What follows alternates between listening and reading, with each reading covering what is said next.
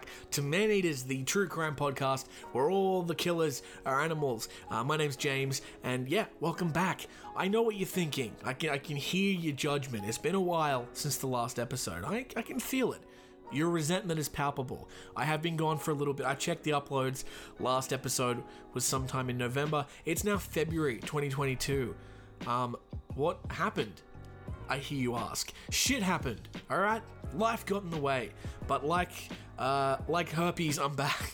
Bad joke. Awful. Herpes isn't something we should joke about on this show. No, we only joke about people being awfully maimed by animals. This is not the introduction I was planning to make, but I'm going to stick with it because I'm tired and I don't feel like re-recording this. If you haven't listened before, this is a podcast all about animal attacks, survivors of animal attacks, not survivors of animal attacks, and really they're kind of the only two categories, aren't they? If you think about it, if you get attacked by an animal, you either survive or you don't. Maybe you're missing a limb or two, you lived or you didn't. Those are your two options, and that's something I think we can all find comfort in. You know, if you're out on the savannah and you get attacked by a cheetah or a hyena, you're either going to live or you're not. You know, two options. It's not that bad. We get really bogged down in our lives with a lot of shit we have to deal with. Too many options. Have you ever tried to watch something on Netflix before? Have you ever tried to order something on Uber Eats? There's too many options, but not with animal attacks. What is this opening? This sucks. Before we go on with the episode, I just want to say thank you to the people who have sent messages over the last few months asking, where's the podcast? And I know a lot of people are thinking, Chapman, you're lying. People aren't sending you messages. They absolutely are, and I can prove it. Let me get my phone out for a second. Hold on. The following people sent me a message. This is so lame. I feel like I'm explaining myself to no one.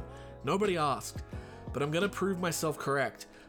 Where is it? There's someone sent me a message the other day on my Instagram at Jimothy Chaps. You can like me there. I haven't been on Instagram for so long I can't even remember how to check messages. Is it that? Oh well. I guess it's... Oh no, I found it. Okay, hold on. This dude named Tristan said, thanks for the podcast. Enjoyed listening to it. Another person named Zoe said thank you. And who else? What was the name? There was another one. Jamie said that they enjoyed the podcast and have been waiting for new episodes and they haven't been coming. So apologies to you three people, and apologies to the hundreds of others who listened and didn't make such requests.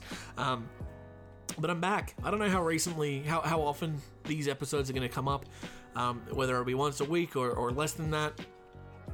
I'm going to hedge my bets and say it's going to be less than that. But, we're going to talk about some animal attacks. I'm going to stop waffling on now. Today we're talking about shark attacks. Sharks are one of the few animals that I'm actually genuinely terrified by. I just hate the idea of being near one. It's sharks, it's crocodiles, and it's bears for me. The rest of them I think I'd be alright with. But yeah, sharks are at the top of that list. I know in my heart of hearts they're not as dangerous as the media portrays. I know that as a fact, and I stand by that messaging. But I just know that if in the water, if I saw one, that information would go out the window, and I would think I'm in the water with Jaws. So we're talking about a spate of very specific shark attacks that happened in 2001. I think about 5 shark attacks or 5 deaths and maybe a few more attacks on top of that that were deemed the Summer of the Shark. This story is a little different from the others because the main story here is how it actually really wasn't a story when we look back at it. When we look back with historical context and we identify what the media was doing, we realize that this actually wasn't a story. But at the time, in June, July, August of 2001, it absolutely was a story, and that's the story we're going to talk about today. So strap in, strap on, and sit back and listen to the Summer of the Shark.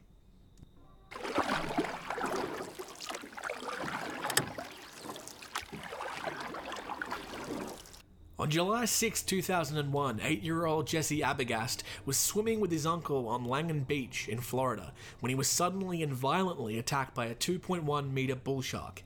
In the frenzy, Jesse's right arm was bitten off and eaten by the shark, along with a large portion of his right thigh. Jesse bled in the water, but was luckily dragged to shore by an unknown bystander. The shark attempted to swim away, but was pulled onto the beach and beaten to death by Jesse's uncle Vance. Jesse survived the attack, but suffered from severe blood loss, which caused lasting damage to his internal organs and his brain function. Jesse's arm was eventually pulled out of the bull shark, but was successfully reattached after an 11-hour surgery at Sacred Heart Children's Hospital. At roughly the same time as the Abergast attack, a New Yorker who was holidaying in the Bahamas was also attacked by a shark. His leg was severed in the frenzy. A week later, on July 15th, only 6 miles from the beach Abergast was maimed, another unprovoked attack occurred.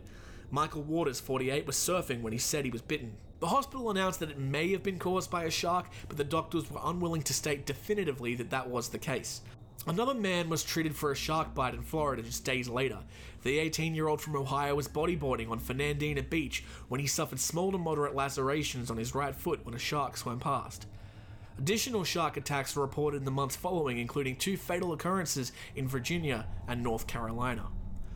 After the spectacular rescue and recovery of Jesse Abergast, the media began sensationalizing the stories of the shark attacks in America, with every additional story giving additional momentum.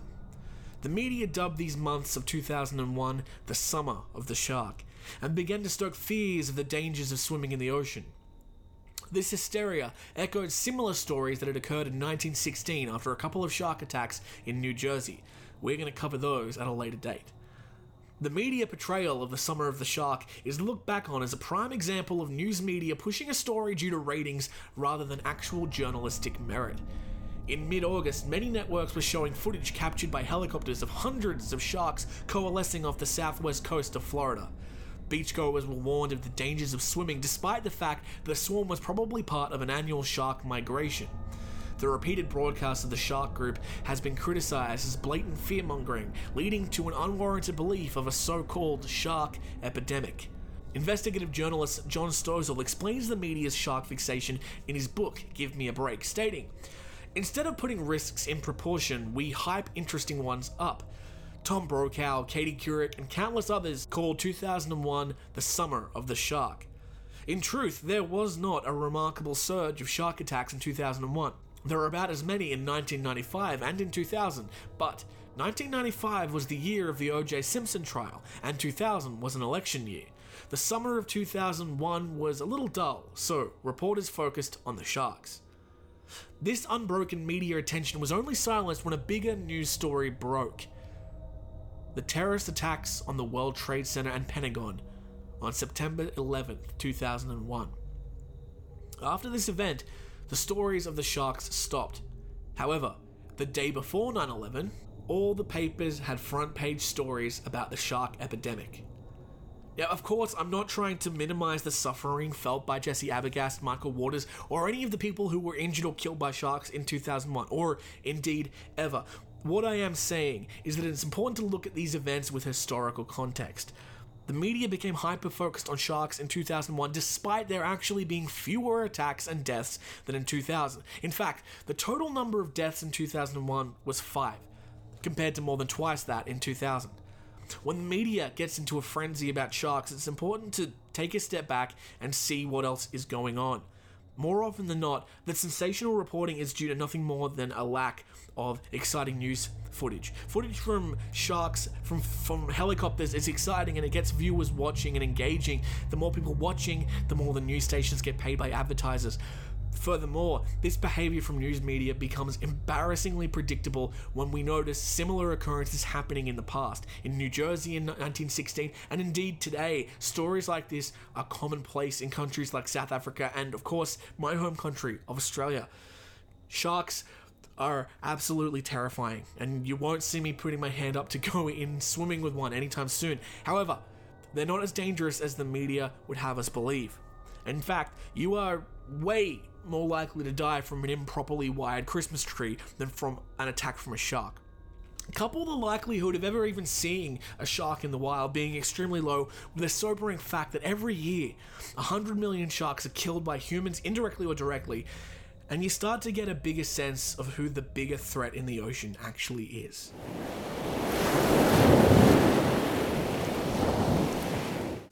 And that was the story, or I guess the non-story, of the Summer of the Shark. The, the fact that really gets me about this one, and the reason I wanted to talk about this, was the fact that 9/11 played into it. Like, when I started reading and researching about Summer of the Shark, I didn't expect 9/11. I didn't expect fucking Al-Qaeda to be a part of the story. That's not really what happens on this podcast. It's rare that I'm talking about, a group of murderous lions and fucking ISIS becomes a central character. But it happened in 2001. And it happened again in 1916 in New Jersey. We're going to talk about those later as well. I'm also going to talk about sharks again in a World War II story about the USS Indianapolis. But that story, I was going to do it today, but that story was recently covered by the last podcast on the left, and they did a really great job, and I'm not even close, not even in the fucking ballpark as Marcus Parks and the boys from that podcast. I'm not even close. So if you are interested in hearing about that story, the USS Indianapolis sinking and shark attacks, I would look those guys up and look at the last podcast on the left. I'm sure one day I'll talk about it because it is fascinating and terrifying and horrific. But for today, Summer of the Shark. I feel bad for that kid who lost his arm. I'm not laughing because the kid lost his arm. I'm laughing because his uncle beat a shark to death. And I know, like, this is contradictory to what was in the story, but every time I picture the man beating the shark to death, I just picture him using the kid's arm to do it. Is that fucked up? I think it is. It's at least not good. It's not good behavior for me to be thinking that. Anyway, yes, thank you for listening to Maneaters. I'm sorry it's been a while, but I hope you enjoyed this episode. Let me know if you did. Send me a message on Instagram. You can follow me at JimothyChaps. I also occasionally will post Maneater related content there, including polls and questions and stuff like that, so engage with that. It really helps me out. It really keeps that motivation cracking along. I also really quickly wanted to thank everyone who came to see Knock and Run Theatre's production of Trevor. I put a plug for that in the episode about Travis the chimpanzee, which the play is loosely based on that story. We had amazing feedback from everybody.